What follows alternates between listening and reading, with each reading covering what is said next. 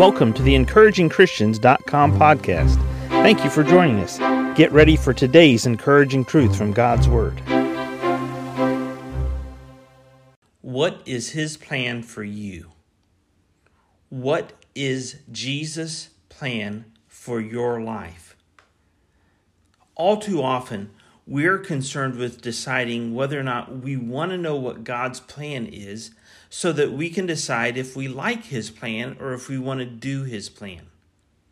But the Apostle Paul gave us a good formula in Galatians chapter 2 and verse 20 to help us see His plan unfold in front of us one step at a time so that we could live our best life. In Galatians chapter 2 and verse 20, the Apostle Paul said, I am crucified with Christ. In other words, when I get up in the morning, I lay myself down on the cross and I say, when Jesus died on the cross, I, my own flesh, me, my own self, I died with Jesus. Nevertheless, I live. Well, now, it's not me that's living, it's Jesus that's living through me. Nevertheless, I live, yet not I, but Christ liveth in me. And the life which I now live in the flesh, I live by the faith of the Son of God, who loved me and gave Himself for me. What is His plan for you? What is Jesus' plan for you? See, you and I, we get all caught up in what is His plan for us, and we don't submit every day, piece by piece, step by step, for His plan to unfold in front of us. Wouldn't you like to look back on the last 20 years of your life, 20 years from now, and say, I lived the absolute best 20 years of my life I ever could because I submitted and surrendered to Jesus every day for 20 years. Wouldn't you like to look back and say, hey, I lived the best 50 years of life I ever possibly could have imagined because I submitted and surrendered to Jesus every day for 50 years. Nobody's perfect. Nobody does it every day perfectly, but we sure can try, and we can get up humbly every morning. We can be crucified with Christ, and we can allow Jesus to live through us because Jesus has all power. He has all authority in this universe. He has been given the permission to make any decision He wants to make. I don't have that authority, but Jesus does. So I surrender myself to Jesus today. I yield myself to Jesus.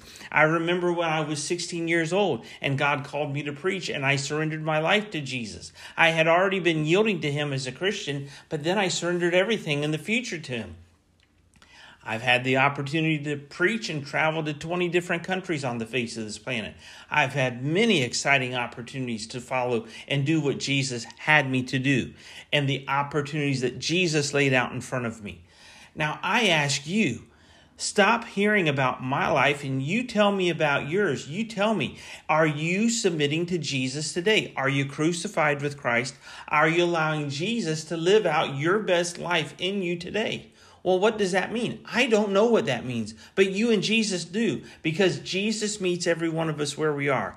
Jesus wants to help you live your best life today. And tomorrow, He wants to help you tomorrow live your best life tomorrow and next week and next month.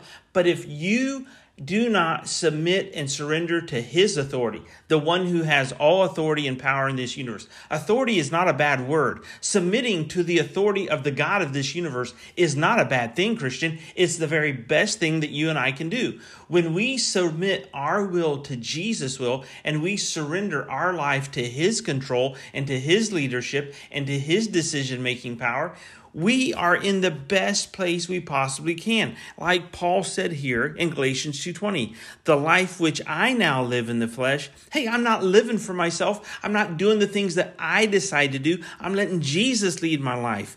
I live by the faith of the Son of God who loved me and gave Himself for me. Nobody's loved you more than Jesus has. Nobody's going to give you a better life than Jesus would. You can't do better by your own self than Jesus would, because you don't know what you need, but Jesus does. Will you today let God just have today?